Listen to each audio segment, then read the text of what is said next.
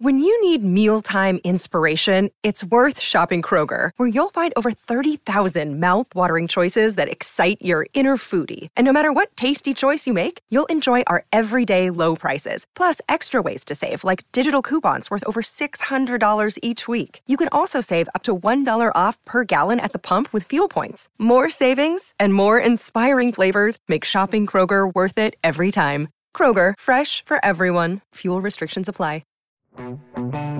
Welcome to the Go Big Redcast, the Husker Fan Sports Show with Dave, Honky, Mac, and Boomer. Welcome to the Go Big Redcast. I'm your host, David Gaspers, and I'm with Honky. Feeling a little nostalgic here for the 90s, Dave. EA Sports is bringing college football back, and Wayne's World is starring in a Super Bowl ad this Sunday. As Stephen King wrote in The Colorado Kid, sooner or later, everything old is new again. I like where this is going. GBR. Including Tom Brady. Yeah, exactly. All right. Also with Mac. What's up, Redcasters? Yeah, fantastic news. The game is coming back. I noticed they're going to open it on a platform I don't have. Masterful move, but no big deal. It gives me time to save up and convince the wife how important it is as a bonding experience for my son and I. But frankly, it is teaching him about defense because there's really no other way to learn it as far as I can tell. I think PS5 suddenly landed on my kid's Christmas list next year already. I don't even know what that means, but I think it's already on there. Guys, I got to tell you, there's this thing called online gaming these days. So it's a rage. We could all play a season. Just like if we were on Charleston again. We could have our seasons once again. Staying up. Get out of town. It's time to do it. And so I can actually complain on a weekly basis that Boomer's not keeping up on his season.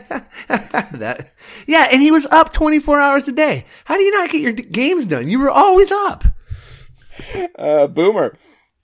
Well, I already gave my hot take back on December 18th, Dave, so in the early period, so you can just go back and listen to that. That's right. It was National Signing Day, probably the most low-key National Signing Day ever in the state of Nebraska, at least, as we added one recruit out of high school. Honky, we don't need a full rundown of the recruiting list, but, let's just talk a little bit about who we got and maybe who we didn't get. Yeah, Dave, this is probably one of the least dramatic, signing days in February that you're ever going to have. And for Nebraska right now, probably having low drama off seasons isn't a bad thing. The only name that we didn't know about, for sure until today was Avante Dickerson, the Omaha defensive back from West Side, and he is going to Oregon. So, of course, we had some people blow up on social media over that, but we did get the official signature from Wyndon Huhuli, the number one player in the state of Hawaii, outside linebacker, so that's good. And aside from that, really most of the players, everything was already taken care of back in December. In fact, 14 of the players right now, when you include the transfers, they're already on campus and going through the off-season program, which is exactly where we want to see them right now. So every position group is affected right now with players already on campus. So that's very good. And aside from that, the walk-ons, we've added over 20 this year. Since our show last week, Maddox Burton became the third Southeast commit from Lincoln Southeast to walk on. He's a 6'5", 285-pound offensive tackle and nose guard. So, he's joining Derek Branch and Tavian Thompson. Michael Booker Jr., if that name sounds familiar, Husker fans, especially people of our age, that's Michael Booker Sr.'s son. And another legacy, Grant Lohr, who was the son of former Husker D lineman Jason Lohr. He committed, and he played for state champion powerhouse Jenks, Oklahoma, and he was a running back and safety, ran for 1,300 yards, 22 touchdowns, had 90 tackles, 3 interceptions. Again, these are guys that don't cost us anything. They're walk-ons. And those legacies, Lohr and Booker, are in addition to Derek Branch, who was Troy Branch's son, Matthew Schuster, who was Brian Schuster's son, Sam Hoskinson, Matt Hoskinson's son, and also they joined the NU scholarship recruit Heinrich Harburg in being sons of former Huskers. So long story short there, Dave, for this horrible culture that we have, and for us, is created a horrible culture. I know we lost one legacy, but others are coming here, and they seem to think that something is at least going right in Lincoln. Yeah, absolutely. This is really an impressive list, and it makes me wonder, like, how many legacy recruits we ultimately didn't get to walk on at Nebraska over the last couple decades. Maybe because it's just without those ties or connections, or just simple outreach to some of these players that we just didn't get. It is intriguing that we've had really an impressive list over the last 3 years from Frost on legacy recruits, especially in the walk-on. Yeah, I mean, Baron Miles' son, too. I may have forgot him. And obviously Javen Wright is out there. I mean, and he's a scholarship player. But yeah, to your point there, Dave, I mean, we have plenty of legacy players that have been joining the program over the last few years, and certainly this class isn't short on them either. And I don't look at walk-ons different from scholarship players, so there's a reason that we brought them up today on signing day. They're very much a part of this class, and we envision them being a part of the future of the program. Yeah, Mac, thinking about culture, to Honky's point, bringing someone in like Michael Booker Jr., who obviously has been stepped in Nebraska culture from his father, right? I mean, that probably it has a lot of value to it, I would think, beyond just simply their contributions potentially as a player. Oh, I definitely think so. Not just, from his father raising him, but the fact that his dad also played with Frost, so there's definite connection there into those times. So I'm sure growing up, he's heard the stories and he knows what it's like to be a black shirt and what that would mean to his dad. Personally, Michael Booker Sr.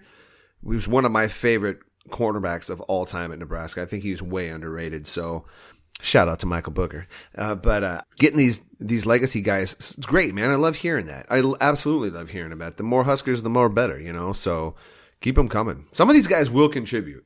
On the other side of that, Mac, if you look at the class as a whole, we did get a lot of guys within the 500-mile radius, right? Honky likes to talk about the 500-mile radius. A lot of in-state recruits this year. It was a good class, but I also got guys from South Dakota, Iowa, etc.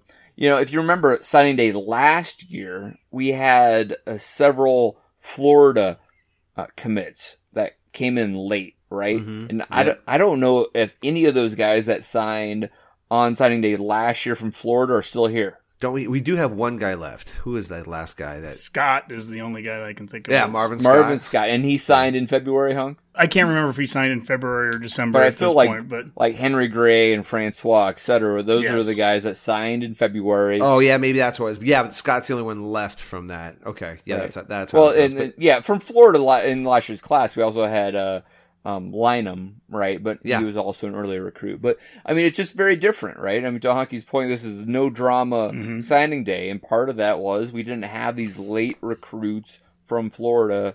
And, we still signed a top 20 class. Yeah, but Dave, that's not the narrative that you see on social media right now. The focus isn't on who we did get in this class, it's on who we didn't. There's been several people that were focusing on not getting Dickerson, and now that's apparently that's an issue of Frost not getting the in-state guys. And he said that we were going to, lock down the borders. Mitch Sherman even tweeted how Dickerson also considered Nebraska, but ultimately becomes the fourth in-state prospect to turn down Scott Frost out of 17 offers over the past 4 classes. And, I had to think about that. And, nothing against Sherman here, but I'm not really on board with saying 4 guys turned Frost down when one of them is Bryson Williams. Because I had to think it through. I was like, who are the 4? Okay, well, we know Johnson, and we know Dickerson, and we know Watts from a year ago, right? Guys that went to Oregon, Iowa, Notre Dame. So, they're going to other Power 5 schools. But, Williams, Frost, literally 5 minutes after his introductory press conference, is going across town to offer a kid who had been committed for months to Wisconsin because Riley and that staff wouldn't offer him. And he has 2 weeks, until the very first ever early signing period to try to win the guy over. Are you kidding me? I mean, to throw that on him, and I don't know, I guess I don't want to just pick on one, but the point is, if you just take him aside, we've gotten 13 of the 16 guys that he's gone after. And the main thing is, and the thing that I've taken issue with, go back to show number 1 of the Redcast, I took issue with when we didn't offer in-state guys. I took issue when we did slow play guys. I took issue when we treated in-state kids like second-class citizens to out-of-state kids. I'm not seeing any of that happening right now. There's no guarantee we're going to get every single in-state kid, but I want the effort to be there. And I'm seeing the effort from this staff, and I'm seeing players want to come here too. And again, the focus seems to be on who we don't get, but let's not forget who we did. We still got 5 of 7 in-state kids. We still pull in a guy like Thomas Fedoni from across the river that could have gone anywhere, right? And I know he grew up a Husker fan. BS. We've had that a ton of times guys have left. So give Frost the credit, too, for the guys that he did pull in here. But I know that's going to fall on deaf ears. If people don't like what they're seeing right now, they're just not going to like it. Good point, Honk. I mean, I can't blame Frost for Williams at all. And obviously, Cluster Johnson and his family obviously have gone elsewhere, and that's a whole other story. But when you get down to it, it doesn't seem like Frost has lost that many. And to your point, it seems like, I mean, Dickerson, if we just focus on Avante Dickerson, if anybody thinks that this Nebraska coaching staff didn't put their full heart and effort into getting Avante to renege on Minnesota and reconsider Nebraska over the last couple of months, I just think you're delusional at that point. They obviously put tons of effort into it. And so they're recruiting Nebraska guys the right way. You're not going to get everyone, right? We always going to lose one guy to Notre Dame once a decade, right? That's just the way it works, right? That's the thing. If you don't count Bryson Williams, then we got 13 of 16 guys. That's 81%. If you want to count them, then we got 13 of 17 guys. That's 76%. Look, Husker fans can take issue with Frost for a number of reasons. Not recruiting in-state players or going 100% towards in-state players is not one of those reasons. We had a guy on Twitter today, we were talking about how the recruiting story of the day to us is that 14 new Huskers from the 2021 class are already with the team on campus. And I think that's the most of any school in the country with that stat.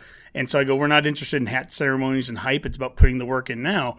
And we had a guy responding that Nebraska had more kids coming in early than most programs for the past few seasons. It hasn't made a difference. Like they're tying in, basically saying, who cares if guys are getting in here early? We've had guys come in early in the past and it hasn't made a difference. Well, how do you know that?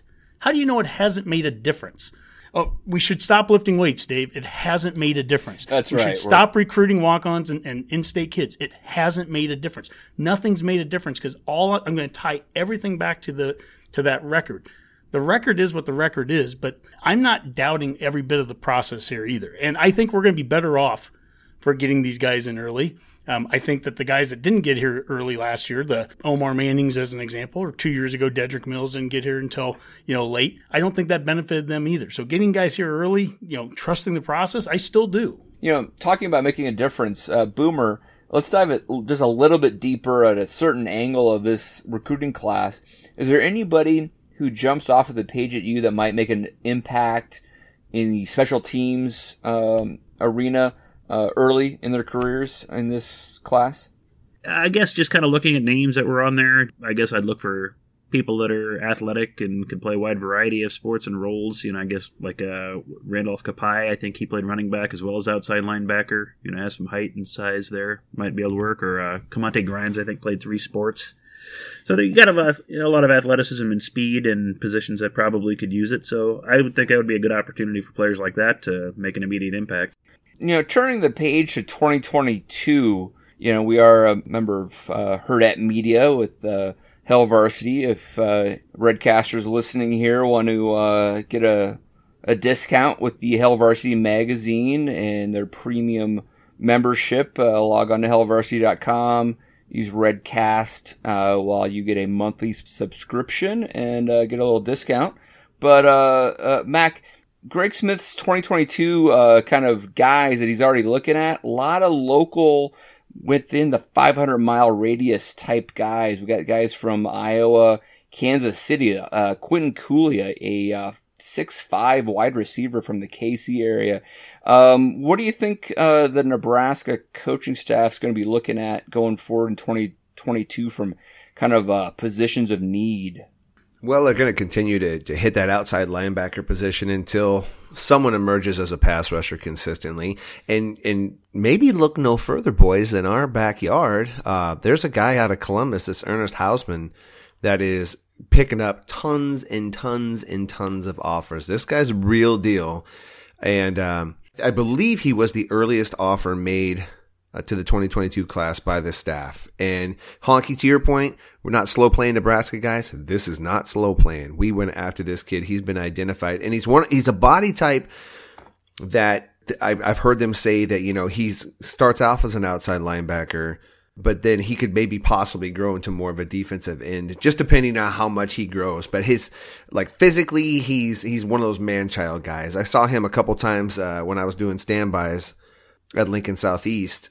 Columbus came and played, and he immediately stood out to me as well. So that would be cool. That would be a cool and a local flavor guy. And I have no doubt this staff will go all in on him. So yeah, starting with the immediate 500-mile radius, that's a big one. And then, like you said, Dave, getting Kansas City back into the fold is probably paramount. The pandemic probably lended itself to new recruiting tributaries, and it's something that we should probably hit pretty hard. Yeah, it's another deep local class.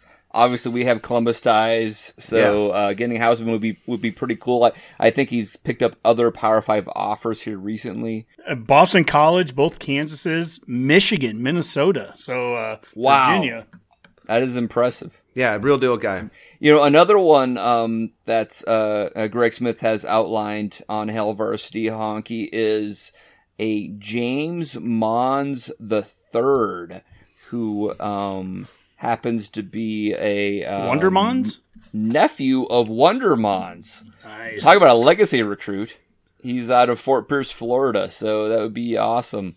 A defensive back. So we got a little bit of everything looking forward in 2022. Mm-hmm. All right. In other news, guys, we have some development in the coaching staff, or at least staff in general. Marcus Castro Walker, who was a component of Frost's first staff there at UCF, had gone to Arizona State, coming back to Frost and serving as director of player development.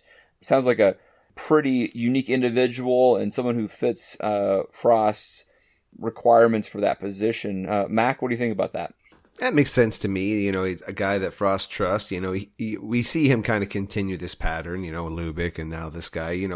If he thinks you do a good job, you got a chance with him. And we do need to do something to bridge that gap, because part of the reason that, we're going into year 4 and we're having conversations and question marks about roster is because we were having a hard time retaining some guys at certain positions that we've recruited. So, you got to batten down the hatches any way you can. And if, once you get them here, and the college football has changed, boys. So if you could hop in that portal at any old time, somebody's got to be there to kind of make sure these kids know they're here for the right reasons, they're doing the right stuff. And if that's what this guy's job is, good luck. What's interesting, he's not from Florida, he's not from Arizona. I think he's actually Canadian, if I remember right. He is, He's a Terrence Canadian. and Phillips fan. Okay. Yeah. So I think he brings a pretty, broad perspective there, to your point, Mac. And you're right. I mean, if Frost trusts that he can help retain some of these recruits, right? Honky, it's been a big issue, and we've highlighted it. Others have been highlighting the challenges of maintaining and retaining these recruits. Mitch Sherman had an amazing stat, or at least some sort of interesting math to arrive that the 2017 class, considering how many people we lost out of it, finished 70th. Is that right? Out of 70, yeah.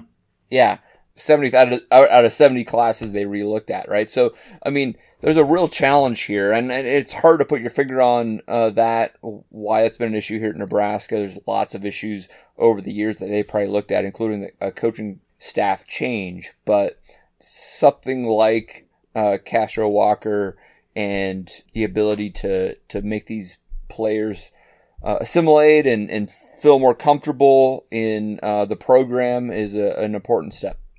Yeah, it's interesting. I go back to what I said earlier about some fans, no matter what happens right now, every bit of news is bad. And we had that on Facebook. About 3 or 4 people responded to that we hired this new director of player development, and they're all like, why? Question mark, question mark, question mark. And I'm like, why not? This is something that other schools are doing. It's funny, you go and you look at the Alabamas of the world and those schools and all the staff that they have and all the analysts and everything. Yeah, they probably have 5 of them. And Nebraska does that. We all want the success that Alabama has, right? We all want to do what they do, but well, this is the resources and the requirements. This is what it takes to get to that point, right? I would hire 5 of them if that's what easily it takes. If we suddenly had Alabama success. If that was the secret, I'd be like... It would be worth every penny, right? Obviously the other bit of news from the coaching staff over the last week is that Lubick is staying. He did go down to interview at Montana State. And I don't know if your geography, honky, Montana's north of Nebraska. It'd be up to interview, actually. He took the long route, though. But, obviously that's good news. Frost talked about how important he was a couple weeks ago on the radio to what he wants to do next year. He wants to kind of transition away from being in the play sheet the whole game and calling plays. And so I think, he said against Rutgers they were 50-50. And we have a question in the mailbag that we'll get to that's going to talk about that next year. For Frost to be able to really be that CEO to handle special teams, questions, to handle stuff on defense, to take care of, questions with the refs and do all the things that head coaches need to do on the sideline and really take care of the game management piece. He has to be able to delegate those duties. So I'm ecstatic to see that he's going to be coming back there. Mac, here's another thing where social media probably is like, whoa, do we really want Lubick back or not? Right? It's extraordinary to have these conversations where you're like, we, hear that Frost has so much trust in this offensive coordinator that he's handing over at least half of his play calling duties to him. And then people are then questioning a few days later, well, don't we want to get rid of this guy because he really hasn't produced that well? Your thoughts on Lubick coming back? I'm happy he's coming back. I'm always happy with consistency. It cracks me up because on one hand, Frost gets berated for the staff that he maintains on the offensive side of the ball. Verduzco, Lubick, maybe he should move on. The offense was inept, whatever. But then just 2 years prior, it was like, why is Frost bringing on Chinander and these guys? They haven't had any experience. And so the defense has progressively gotten better for a variety of reasons. But Frost gets no credit for that. It's like, Frost gets no credit for kind of letting that happen and grow and evolve underneath him as a head coach while he's had his head buried on the offensive side of the ball. So it is time for him. Some people, there's a lot of comparisons with Osborne, but Osborne came from the offensive coordinator position at Nebraska and took over the head coaching role. So that, being the offensive coordinator of a already moving ship, that's not so hard. He was trying to build from the ground up, be the CEO, be the head coach. It's just too much. It is just too much. So the more he can get, because here's the thing, guys. I think he's a really good coach. I think he knows what he's doing. And I think the best thing that we could do on game day when we need that guy is have him not have his face in a play sheet, being able to trust the guy upstairs and be able to watch all of the game and make decisions as they go. So, yeah, I'm glad Lubick stayed because if it wasn't Lubick, then I don't think there's another guy on the staff that could have taken that role for sure. Yeah.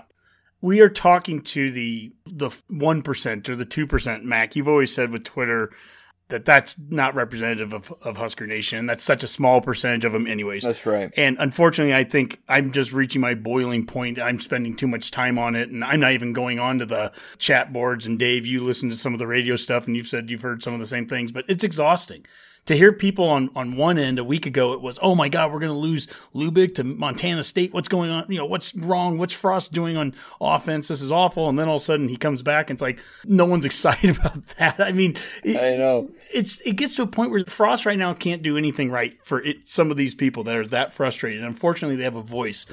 And Abdul Muhammad said today on social media, former Husker there, wide receiver, and he goes, we as fans have to do better. The portal will be there. A few of these kids may want to come back home at some point. Be nice. Our head coach probably wouldn't have come home if social media was alive in the 90s either. And just in general, it's exhausting, the vitriol. I think that's what you said last week, Mac, that some people out there have. Look, these guys are working their tail off. I don't have any issue with effort. I don't have any issue with the process. I don't have any issue with the vision of what they want to do with this program. They just need to get wins. We all understand that. Here's what I would say about Twitter as far as how players and former players should interpret it, the coaching staff.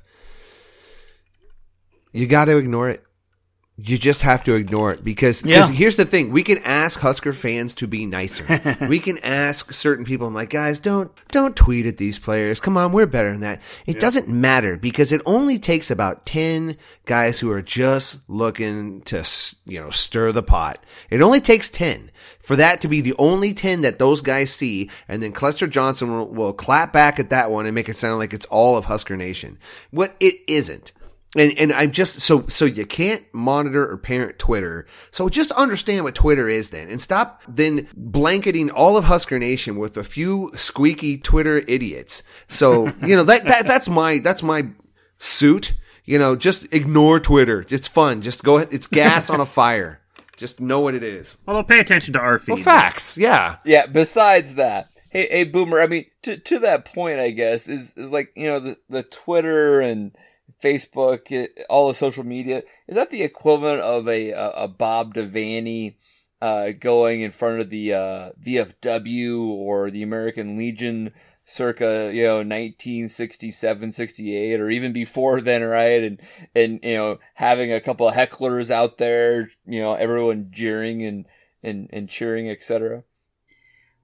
I guess it's similar to that in some ways, but it's just so much easier, I guess, now for those voices to get amplified. Back in those days, if you'd go in front of the, Verdigris VFW and somebody, jeers at you, no one's going to know about it because all 100 people that are there, that's it. That's all that's going to hear about it. But social media just allows those voices to get amplified and retweeted and shared and liked. And even if you don't like them and you respond to them, that amplifies it further. It's just, they become these just self-reinforcing kind of chambers of that sort of stuff. And it seems, people like to generate clicks and controversy, and people enjoy it. And, I don't think this COVID year has helped people's general attitudes towards life lately, too. A lot of people are just looking for attention and just ways to stir anything up. And that's just kind of, unfortunately, the way it is. I mean, coaches have always been up for criticism. I mean, you go back, teams from the early 1900s, people were mad that Bummy Booth couldn't beat Minnesota on a regular basis, and he had teams that didn't get scored on for an entire season. That wasn't enough for fans. That's great. That's always been there, but I just think it's easier to find and hear that sort of criticism now with social media. And plus the anonymity of it lets a lot of people, be a little braver than I think they otherwise would be. Yeah, I think Mac made the point about ignoring it and I'm at that point where I'm getting closer to I should probably ignore more of it, but certainly if you're Frost or, some of the players, this is just, it's time to get off it. If that's how it's going to be, why would you want to go on it anyways? But I'll tell you, the mute button's a great thing. We've muted so many people out there that I give you about 2 or 3 strikes. I mean, by the third time, if you're just talking crap, I mean, I have no need to see it anymore. You only gave me 1 strike. That was ridiculous. Hey Mac, how many strikes did you give Buki? I see that our good friend Bradley Hiles has entered the transfer portal. There's other ex-Husker recruits are also in the transfer portal. What do you make of that? It's easy to poke fun at Buki. But, Dave, you brought up a great point. He's leaving this team not because he was a crappy teammate, and Buki had a bunch of hype, and there's a lot of reasons why Husker fans don't like him. But, he's just trying to get playtime. I think he got over-recruited at Oklahoma, and now he's looking for a place to finish out his career. So, I wish the kid the best. To be young and that confident, I have no idea what that would feel like. But that dude walks around like... I mean, the ocean would part for him. So, bless his heart, You've got mail. Hi, mailman! I can't believe I'm going to be a mailman. What's in the bag? A shark or something? Mail time. Mail time! Mail time! Mail time! All right. Well, we had another good week of questions coming in to the mailbag. Let's start with Sal Vasta. And Dave, this is going to be for you. He said, do you think Frost will really give up more play calling to Lubick? Yeah, well, I mean, I'm gonna listen to Scott Frost and take his word for it that he did actually already do this, right? I mean, in the last game versus Rutgers, it was about 50-50, and it sounds like that's what he wants to do going forward. So he's not going to give up all play calling, and I think, some games will be a little bit different, depending on situation, etc. But yeah, no, I think Lubick is going to be calling 50% plus or minus, the plays during a game. Think about this, right? The opening 15 plays or so are usually scripted. They could also be scripting some of the first plays out of the second half. And then, in a typical situation, even with a OC that always calls the plays, you're going to have a head coach weigh in pretty heavily on fourth downs and red zone type plays, plays within the last 2 minutes of halves. So, this makes sense. I think it's going to happen. I think it's already happening. And, I think it's a good thing. Should the reporters ask who called each series after the game? As he said, in case a tight end shovel pass happens at the 1 yard line. By the way, is it shovel or shuttle pass? I've always called it shovel. I say shovel. I think you could say both. I think you could say both. Yeah. Well, so shovel, shuffle, and shuttle. Do you say have a catch or play catch? It's tomato or tomato, Honky. Yeah. It doesn't really matter. It's the same play call. It's like you can spell gray with an E or an A. It's like a rum and Coke, Honky. I think. Do I want a rum and Coke or do I want a Roman Coke? What's in a Roman Coke? Roman Coke? Rum and Coke. Redcasters, you didn't know it. No. Honky, as a college freshman, thought a rum and Coke was actually a Roman Coke, one of the great quotes of all time. You think that's because Marty was always drunk when she said, give me another Roman Coke.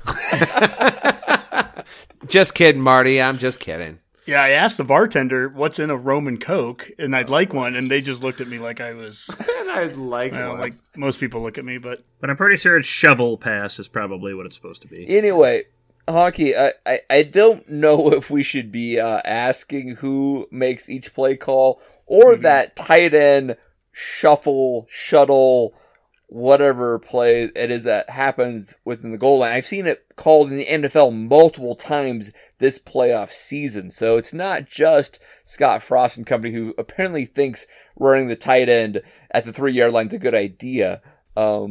But I just wanted to be successful. I don't care what's called. I want to score touchdowns in the red zone. I want that to be our 45th point, not, what should be 17. You know what I'm saying? Like, that's cuter in the 40s, not in the teens. So I don't want to see that play in the teens. Well, this kind of gets into, I think, a little bit of like run-pass ratio, and Sal followed up with a question about pretend that you're Nebraska's offensive coordinator for one Big Ten game. He said at game's end, you have 73 total offensive snaps. So, Mac, what is your ideal run-pass ratio if you had 73 snaps? So at 73 snaps, I'm thinking somewhere at about 45 to 46 carries. If I'm liking that. And if out of that amount of carries, if my starting running back, ideally, I'd like him to have a minimum of 20 carries. So another 26 carries left after that. Maybe you get 8 for your backup, another 3 for that guy's backup. So a couple 5 for wide receivers, or end arounds. I don't know. Anywhere between 8 to 12 for Adrian. And even that strikes me high. I would like 8 carries. Comfortable with that range as long as that we're mostly in the 8s on games that we win. Listen, Adrian is going to be the show this year at quarterback. We all hope Logan Smothers is the real deal, but we're going to need him to stay healthy, and for that to continue, going above 12 carries a game is dangerous. Yeah, so if it was 46 to 27 passes there, Dave, do you think you can achieve those kind of ideal ratios next season? Yeah, I think so. I think we have to commit to it. That's a question of not...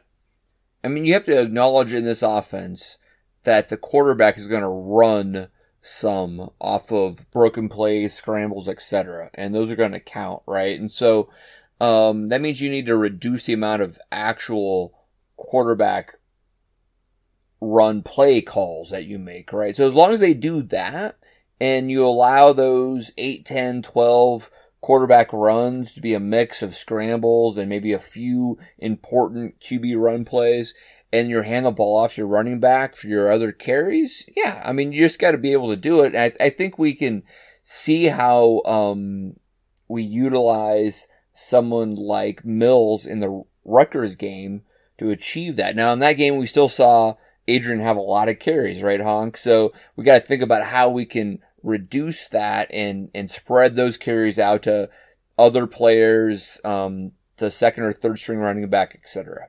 To that Rutgers game as an example, and of course that's a game where Lubick was calling 50% of the plays, we ran it 56 times to 28 passes that game. As far as the throwing goes, outside of the 2 interceptions, that's the negative that we remember. But aside from that, Adrian completed 80-some% of his passes that game. So from an ideal run-pass ratio and all that, that's not a bad game. But to the point of Martinez had too many rushes that game, the 20-plus, that would be the one thing if you could create the ideal game and you looked at Rutgers there, you would want to have less rushes from the quarterback, more rushes coming from running backs, and obviously the less rushes with the quarterback. He's not fumbling it ideally like he did twice, and the interceptions just have to get cleaned up. I wonder who called the plays for the interceptions. But listen, there's just no way around it either going into this year. There's absolutely no chance that we can run Adrian as much and hope to get him through the season. That's not an indictment on Adrian. That's just a matter of fact. So it is imperative that the running backs emerge this spring and fall. So to me, I'm looking at it, and the more I think about it, that is almost the most important position on the team right now. Because if we don't, here's the problem. Because if we don't develop a running game, we're still going to run the ball. So who does that leave it to? It's going to be Adrian. And we don't even have Wan'Dale, now to kind of fall back on. That's kind of one thing about this coaching staff. They don't mind focusing on a playmaker if they've got one and they feel like they can ride him. And what would be nice is if we could disperse that job title and that workload around, I feel like that would make us a much more difficult offense to defend. But yeah, we don't have a choice. Someone has to be able to run the ball next year. It can't be Adrian or this season won't go well. And the coaches know that. That's not groundbreaking. Yeah. Evan Bland, the World Herald, he tweeted out about how, kind of resetting the in-use QB situation. Frost prefers to carry 5 scholarship QBs. We've said that in the past, but only one Big Ten team did that last year in 2020. Well, obviously, we were at 4 scholarship QBs. Then McCaffrey leaves, and now we're down to 3, plus Masker, a walk-on at QB. I don't know if we're going to get to that ideal 5. I remember Frost saying that was one of the things when he first came in. He'd like to have 5. And sometimes you just can't have what you'd like there. And it seems like, especially in the transfer portal world, at the quarterback spot, where you can only have one guy play, it is going to be harder than heck to keep 5 guys happy when only one of them's playing and 4 of them aren't.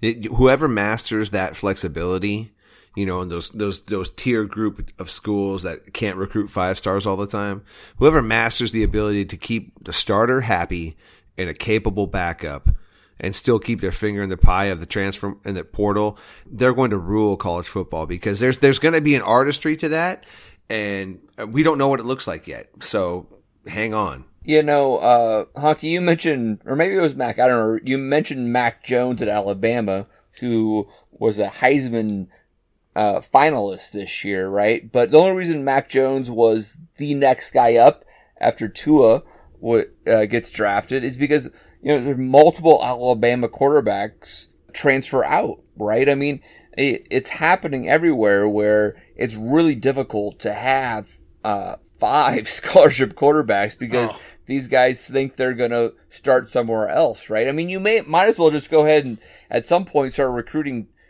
2 quarterbacks, every other recruiting cycle or something like that, because you just know they're going to leave. Yeah, and at some point you just need to catch a little bit of luck too. I mean, think of Nebraska. I know this is way back in the 90s, but I'm feeling nostalgic right now. Think even in the championship seasons, we didn't have 5 scholarships on staff. In fact, no. A lot of times the backup QB, you go back to 97 and Frankie London's the backup. And Bobby Newcomb's a freshman, and they move him to wide receiver. But Frost was your starter, and you have to catch a little luck. Frost ran the ball a lot. He was a 1,000-yard rusher, our first ever one at quarterback, but he stayed healthy. He's a big dude. And if he gets hurt at any time, and that could change how your season goes. You go back to the 94 and 95 teams, and you have Frazier and you have Behringer. You have two guys. We don't even have a third scholarship quarterback. Turman's number 3. Why don't we have a third guy? Was Osborne just a dummy, didn't know how to recruit guys? No, we lost a bunch of quarterbacks. John Elder and some other dudes, they left the program. Tony Veland goes over to a safety that when he was brought in as a quarterback. So, guys move around. But what was important was that you kept Brooke and Tommy. You needed 1 and 2. That was the most important thing. And Behringer, if you listen to Aaron Graham, his roommate, the All-American center, multiple times, he talked about how Brooke was looking at transferring back then.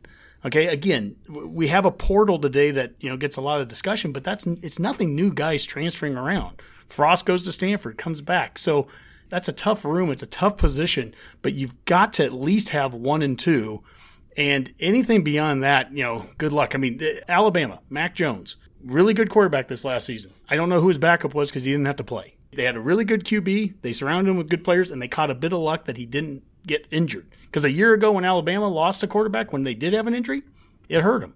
Mm-hmm. Honky, as you were talking about that, it got me to thinking a little bit more about Adrian Martinez. And I know it's easy to dump on Adrian because of some of the things that has happened over his career. But you're talking about a guy who's never been in question about where his loyalty is. Even when he got demoted, there was no talk of transferring or anything like that. Yep. And he's here and he's back and he's ready to put it on the line one more time for NU. And if I was to ask any of you guys out there, any of the transfer portal quarterbacks out there, could you pick one of them that you would rather have lead the Huskers this year over Adrian Martinez? I mean, you're talking about a guy going into his 4th year as the offense, understanding the offense, being Frost's hand-picked guy, playing probably better than we'll give him credit for, but, also possibly having some help on the way. I'm like, I just think, we talk about this transfer portal, we talk about these quarterbacks being hard to satisfy, and they're so quick to jump ship, and yet we're about to have a quarterback, highly recruited guy, a guy that if he went in the portal, I guarantee would get picked up by somebody who has never wavered, and he's going to be our guy coming out next year. Like, we should be more excited about that than we are. I understand the reasons why we aren't, don't get me wrong, but, when people talk about the potential of the Husker program next year making a big jump, that's one of the reasons why. It's not outlandish to think, everything kind of bears fruit this year. So, Honk, you were just saying, like, the way the college football landscape is nowadays, and I'm like, we actually have an exception to that on our team right now. He was a captain last year. He's going to be a starting quarterback this coming year and probably a captain two years in a row. 3 years in a row. Oh, thank you. Yeah, I mean, that's the thing. I root for Martinez. I genuinely do. I mean, this guy has gone through a lot. He has produced a lot. He's had his ups. He's had his downs here. There's no doubt about that. That sounds a lot like the guy that's coaching him right now when he was at Nebraska, because Frost experienced a lot of those same things, the ups and the downs. It was a different era. It was different issues, but we can't tell fans how to act and everything. But my goodness, yes, we can. Well, we can. Yeah, if you don't like it, don't listen to us, right? But I'll tell you what, it's not hard for me to get behind Martinez and support Martinez and root for him. Well, let's transition away from that quarterback talk. And let's go to a question from Richard Fitzwell. And this is appropriate. Boomer, I'm going to ask this one to you. And he said, how would you improve, adjust, revamp, reorganize, or regulate the transfer portal moving forward?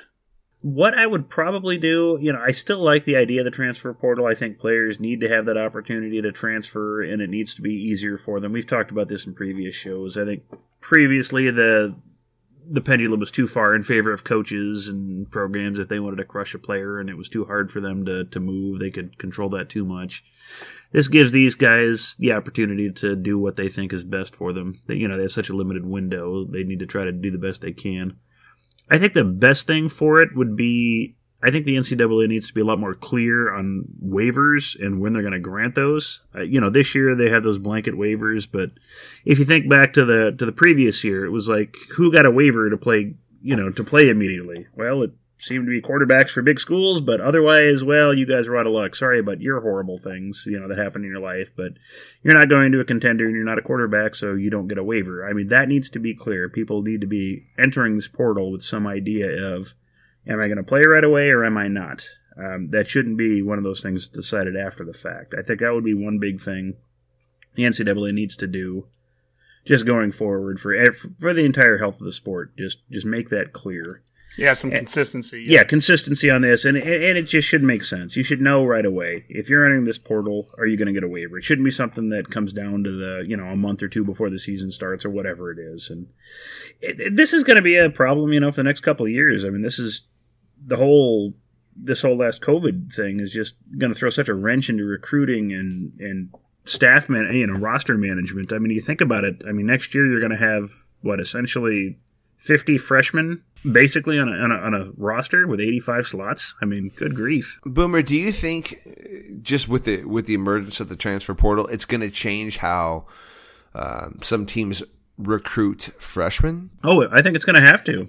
Yeah, I think you're going to see teams maybe not go out and get the big class. You might leave a slot or two open for that opportunity to find kind of somebody in the transfer portal. And it's probably going to affect the JUCOs. I mean, you have an option, normally you look in the junior college ranks to try to fill those last minute slots. Well, now you can go in the transfer portal and find somebody who's already been in a Power 5 program and bring them in. So, yeah, there's going to be a lot of changes just on how everybody has to manage this. But I think, going forward, I think that would be my first step. The NCAA needs to make waiver rules clear. One other question I have, and I don't know if you have any data on this or not, but like when you look at a breakdown on the transfer portal, quarterbacks, running backs, wide receivers, corners, defensive backs, whatever, is there a position group that has a higher tendency towards transferring or into themselves in the portal versus another offensive, maybe even just as simple as offensive or defensive breakdown? Yeah, have you heard any kind of breakdown of that at all?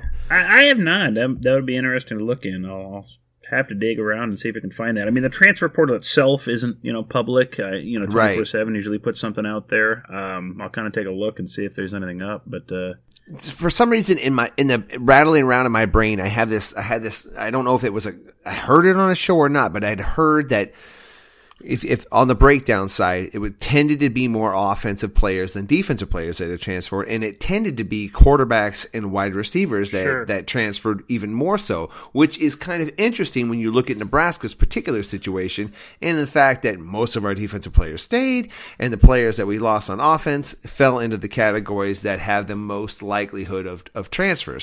Now, that being said, I don't know that. Those aren't my stats, but I almost positive I'd heard that. I think that there's an interesting thing that could come out of this is that there really is a place for kids that are willing to stick it out, for certain kids at least. We talk about it with coaching staffs and, every time we fire a staff and start over every 2 years and 3 years in schools that do that, that's not a recipe for success at the program level. Well, why at the individual level do we think it's just naturally going to be a success to keep switching from one school to the next? And there are guys, Tate Martell, is that the guy? That's right. Yeah, he's now in the portal again. I think Terry Wilson's in the portal again. I mean, guys that have, when you switch from school to school to school, why does that make that player better either? And I think of a Mac Jones, a guy that could have left years before, but if you're willing to stick around, opportunity tends to find people. If they stick around long enough and they work hard enough, and there's opportunities, I think that some players, as this continues down the path, some guys are going to find themselves in positions that they wouldn't have been in because their competition jumped ship. That's something I guess I'd always remind those players too. Brooke Berringer is a great example of that. Aaron Graham said that. And yet Aaron would tell him, if you stick around, if you stick around, you just never know. And you never knew. And he had his opportunity and he made hay with it when he got it. You just don't know when those opportunities come. Because if Tommy Frazier never gets hurt, we never know about Brooke Berringer. There's no way we do. Yep. Time and place, but he was also prepared and ready and had fought and stuck it out. And I'm not trying to be the get off my lawn guy, but there are lessons that these young men need to learn about grinding and about putting the work in and about sometimes it's not going to be pretty and it's certainly not going to be easy. I think Honk, I don't know if it was you or Boomer who retweeted the Tom Brady video when he was talking to some Michigan players and he was talking about his experience not being easy. I didn't have an easy experience. I didn't come in as a top-rated recruit. I didn't come in with the opportunity to play right away. I had to earn it. And you know what the greatest honor I've ever received as a player is? In my 4th year and my 5th year, I was named team captain. That, to this day, is the single greatest achievement I've ever had as a football player. Because the men in this room chose me to lead their team. These were the guys that knew that I liked to work, that knew that I loved football, that knew that I loved to play. And all the lessons that I learned here on State Street and in the big house, that's still what I bring to practice today. And after 14 years, I love the game more than I've ever loved it. But where did I learn the love for the game? Where did I learn to practice? Where did I learn to compete? It was sitting in the same chairs that you guys are sitting in today. I know that's rhetoric and it's all fun to say and people will call you a boomer, but there's a lot of truth in there. And the grind and the suffering and the journey to get to where you want to be is part of it. And yes. And I'm just going to make this an Adrian Martinez show. I guess I've decided. But when I look at Adrian Martinez, he exemplifies that for our team right now. He has been to the highest highs. He has been demoted. He has been replaced. He has come back and fought and then struggled and then fought back again. And you know, like in the entire time, he had grace, dignity, and class. Like there's no doubt about that. Adrian Martinez has done nothing but endear himself to the Husker Nation based on his character and the way he holds himself. Yep. I you know, as we talk about this, I get more excited about the season as the days go by. And you talk about the class that he's had. You know, I think of that pregame talk that he had before the Penn State game where he's not starting for the first time. And he's sitting there saying, it's not about me. You know, it's not about him pointing at Luke. It's about us. It's about the team. That's pure class. And for the people that go out there, especially on social media, and they like to throw jabs at a 20, 21-year-old kid that's working his tail off and has shown that kind of class, I think it shows the kind of class that those people have that are willing to do that. For me, this is, I guess we fight the good fight sometimes on Twitter. We hit back on some people. I get tired of it, but then I also feel like there's a responsibility now that we have a listening, now that we have a following, and we've heard a lot of responses from Redcast Nation out there that say we appreciate what you guys do. We appreciate how you guys will throw facts back on Twitter, or we appreciate listening to how you guys talk about the players and the team and stuff and progress and improvement. And you know what? Every time I get frustrated when I see stupid people saying stupid things, I just think about, you know what? Our role is to continue to be the voice of, I think, the sensible fan base there. It's not that, look, we hate losing. Hate it with a capital H. We hate losing as much as anybody. But guess what? Those players, they hate losing too. I know they don't love it. And I know Frost hates it. And I know that they're working their tail off. And I trust the process that they're going through. And I'm supporting it. And if I may just interject for a second, because I don't know if you follow the Redcast at all, you know that it's Honky and it's Boomer as far as Twitter goes. And I've always appreciated the way you engage the interaction we have with either listeners or just Husker fans or whatever. You're always very respectful, and you tend to point out facts that are seemingly uncomfortable truths for some of these people, you know, but you do I've always been proud of the way you guys handle yourself, because if it was me or I'm sure Rob handling our Twitter account, it would be a lot more, let's just call it sass. We'll say it'd be more sass, and you guys do a great job of keeping your head above it. Yeah, Redcast Rob, he's very sassy. It's fun to yeah, Redcast Rob, he's a great follow. I mean, it's at Redcast Rob, so Redcast Nation out there, give him a follow. He's a lot of fun. And we like to throw some crap at him, but he, you know, a lot of times he knows his stuff. And I'll tell you what, we've talked about this before, Mac. That guy studies his stuff as much as anybody. He's become a Husker fan later in life, so he doesn't have some of the, you know, can't fall back on 1980s trivia the way that maybe some of us can. But that dude, he's put in the work. He's learned a lot. So. Listen, his heart's in the right spot, and you know, we're equal opportunity podcast and fan base. I'm like, if you want to love the Huskers, you're in the right spot. That's right. Well, we've already mentioned a question from this guy, but we know he loves the Huskers. Richard Fitzwell. Mac, this goes to you. If you were asked to direct or produce a Nebraska football video for social media, what would it look like? Action. Boom. Immediately, I'm in a forest. What's happening? I don't know, but there's a bass line. It's going to be awesome. It's going to be grunge-based and some flannel hanging from the trees. No big deal. Fast forward. One thing is in color, but everything else is in black and white. It could be a bass. It might be a rose. I don't know, but the problem is there's a beat in the background. Boom, boom, boom, boom. No, I have no idea. But here's what I would do. I would get Ora Garst to guide me through because otherwise it is going to be some form of Jeremy's falling with some sort of Husker background. I don't know. That's my wheelhouse. That's where I live. But I'll get Ora Garst to direct me, and I'll look like a superstar. Hey, Boomer, could you do some new wave type thing of some sort? Oh, I'm sure we could. There's got to be some Echo in the Bunny Man or Joy Division or something we could crank out there for it. Or maybe even Flock of Seagulls. Why not? Yes. I'll tell you what.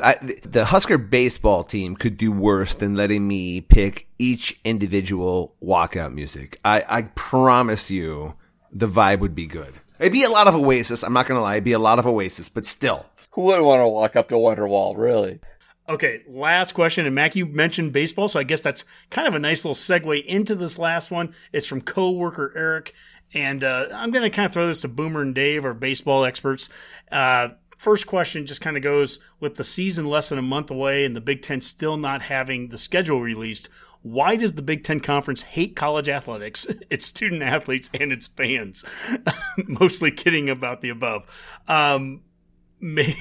Dave, is he kidding? I mean, does the Big Ten? I don't think he's kidding. No, I don't think so, Boomer. I think it's an utter disaster. I don't know what you think, but I mean, what I'm hearing is that we, as a conference, the Big Ten will be playing apparently maybe a 44 game schedule. Apparently, doubleheaders on Saturdays and Sundays, so 4 games in 2 days. All conference, no non-conference. We're not playing until March 5th. This is in comparison to other conferences, not just the SEC, but most other conferences playing a full 56-game schedule with non-conference, midweek games. Nebraska is in a scenario here where we have multiple non-conference opponents like Omaha or K-State or Wichita State that is an easy driving distance that could meet protocols for COVID, and we're not going to have the opportunity there. And we don't even know what the schedule looks like yet, apparently. I saw a tweet, Boomer, by Kendall Rogers from D1 Baseball just yesterday saying that the Big Ten league officials are now just discussing the schedule on February 3rd when the rest of NCAA baseball is starting to play their season about 10 days from now. Yeah, it's nice that somebody finally told Kevin Warren we play baseball. I guess, I don't know, if he's relying on Wisconsin to, steer all of his sports, they probably forgot about it. But yeah, this is really just reflects poorly again on the Big Ten and how very bad. Yeah, on how they've handled this entire pandemic and sports and everything about it. Just like you mentioned, Dave, it doesn't make a whole heck of a lot of sense why let's pile Nebraska baseball into a bus and drive out to play, Penn State and Rutgers, on the weekends when you can play Creighton and UNO and K-State and Kansas all right here. All big teams that can meet protocol for basketball. That was all acceptable. Yes. In baseball, that's probably the easiest sport in the world to social distance. You barely have to be in any sort of contact with anybody. I mean, that doesn't make any sense. And then what you're doing for your postseason is just, the Big Ten doesn't have a great reputation for baseball to start with, and now you're going to limit yourself to just all conference games. When it comes down to picking the tournament, what are you going to do? How are you going to say, well, all right, the third place team in the Big Ten, they should be comparable to somebody in the SEC or Pac-12 or anybody? You're going to have no real basis of arguments for this. It's going to come down to, you win the Big Ten, you might sneak another team in. That's going to be probably it for the College World Series. They're hamstringing themselves, and it's insane. The worst thing about this, Boomer, is that since everyone else is playing a relatively normal baseball schedule, and then the Big Ten just does the conference only, this is coming off of, last year's schedule, it was 10 games. We never got into conference play. Let's not even talk about that. The year before that, Michigan goes all the way to the College World Series final and is playing in the third game. They are a game away from winning a national title. We had at least four teams in the NCAA tournament were highly competitive in that tournament. It was a banner year for Big Ten baseball, and we turn our backs to it like it was no big deal. There's a lot of momentum there, and it could be all lost with just a conference that seems to neglect anything that's not called football. Yeah, and that's the amazing thing about it. So, I guess they've kind of paid attention to basketball, considering they're going to make Nebraska ball play 85 games in 2 weeks or something like that is their new plan there. But it's just I don't understand their thought process behind this at all. I know we've never been a huge baseball conference, but I think there's been enough just effort from programs like Michigan. Ohio State has nice facilities. Minnesota's, been decent. There's been effort. Illinois, Purdue, Illinois. Maryland, there's been effort to obviously improve. Yeah, Maryland's had a good team. There's been enough, I think, effort from baseball coaches in this conference to try to make things better. And it just seems like they're just getting, we're just shooting ourselves in the foot the way they're setting up this season. And it's going to be regrettable to watch. I'm going to be annoyed by the whole thing. But that's, par for the course for the Big Ten. Is there any admiration to the fact that how consistent the Big Ten has been about obliterating each and every sport along the way? Name a sport they've handled well. It is impressive in its own way, yeah. I'm not a single time. They don't learn from the previous lessons. They continue to trip over their own feet. And it's it would be comical, except these are actually student athletes' lives and livelihood. And some of them, their last chance to get through this. It's not funny, but it's comical. Yeah, well, Mac, Dave mentioned it. He goes, the one sport they didn't neglect was football, and that's the sport that we sued them. It's just... No, they neglected that too, Honk. Good point. They haven't done really anything right, and so... It's a disaster. Just with baseball, if we focus on baseball, Honk, how can you defend a 44-game schedule with no non-conference when we are going through a basketball schedule right now where we've had multiple postponements? Nebraska basketball is going to skip 26 days in between games because of COVID. But we allowed non-conference in basketball. Why can we not allow a few non-conference series in baseball? It makes no sense. No, it doesn't. But the good news is that we don't need a schedule until a week before, I guess. I don't know. There you go. Seriously. I'm sure it's all fine. There's baseball teams going to be playing on February 15th, and we still don't know our schedule on February 3rd right now. That's crazy. Well, there's coworker Eric. That was a great question. You actually had a couple other ones. I'm not even going to get to them because I think that was your best question, Eric. Yeah, that's good enough right there. Dave and Boomer you got me fired up, man. I think that's good. As always, send us mailbag questions to at Go Big Redcast on Twitter, Instagram, and Facebook, or you can always email us at the Go Big Redcast @gmail inbox. All right, good stuff, Honk. Are we ready for some parting shots? I think so. Let's do it. Let's start with Mac. Redcasters, I want to take this opportunity to thank my other Redcast guys here, Honky, Dave, Boomer, even Redcast Rob, who's been joining us tonight. I had to immediately jump into action. My daughter's gecko went missing. It's her first true pet. She was freaking out, thought we were going to lose the thing. Meantime, I got the Redcast downstairs. It's time to podcast. So, it's time to go into hero mode. I'm not talking about me, but I'm talking about the situation. So the situation was I go through the house with my mag light, my super heavy duty one. I check all the corners, cannot find this thing. All I'm thinking is vents, dead gecko, crying daughter. It's going to be horrible. So me and Sully finally decided to lift up the living room couch. Boom. Gecko found. I've never been a bigger hero in my life to my daughter than the moment I handed her gecko. It's a little leopard gecko. It's cute as heck. I recommend anybody getting that pet if you're trying to start her. But I saw her hugging you right before we started recording. She came in and she whispered in my ear, "You're my hero. You're the best. You're the best dad anybody could ever have. You're so much better looking than anybody else I've ever seen." Like, she just went through the whole list of stuff. But no, seriously, I'm the night couldn't have went better because you guys all know, like, that memory, that first pet lost. It's the worst memory. It sticks with you forever. So to be able to, she was having that memory. It was about to be part of her life, her story. And then I found the gecko. I'm like, nope. Tonight's just a Wednesday, babe. It was great. So anyway, long parting shot. Sorry, Honky, you'll have to settle for 4. All right, Mac. Well, it's good to know the gecko was found, and Redcast Rob has been listening tonight. So it's good to have Rob listening in. He's the first one to hear the show. Let's hear what Boomer has to say.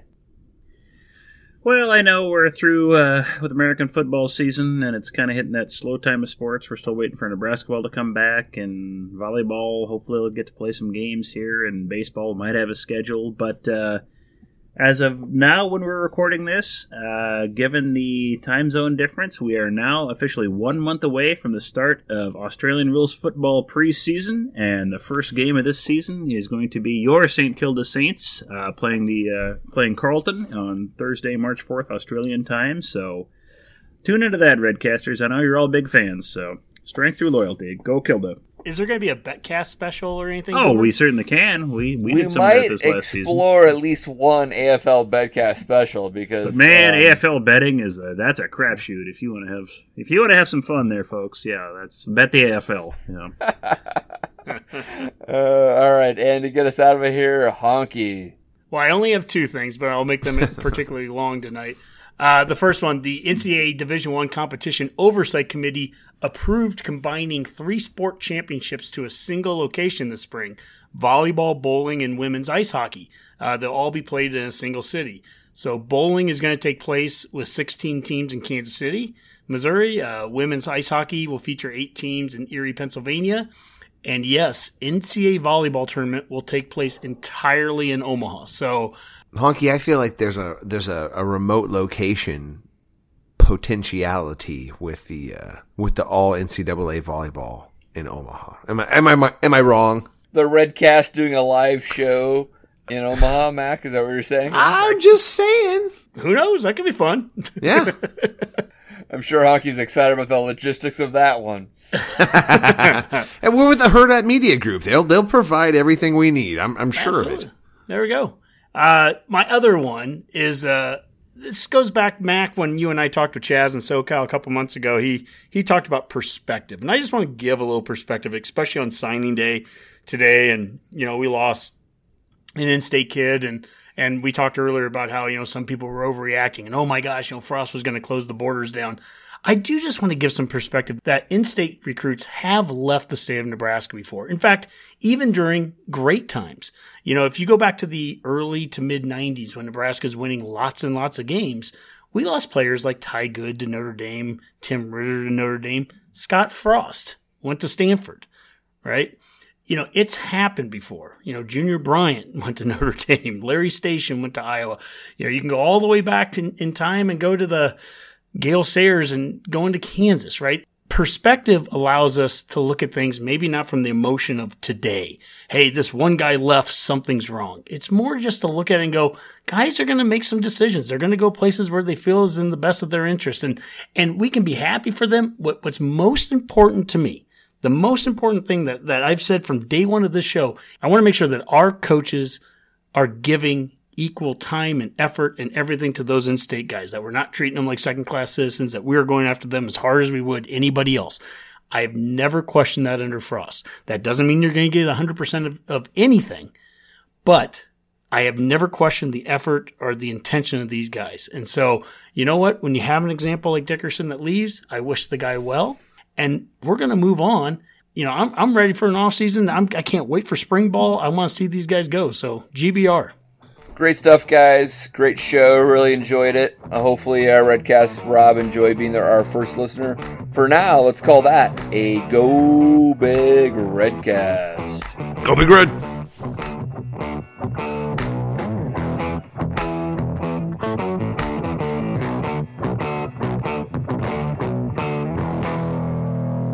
A Huda Media Production.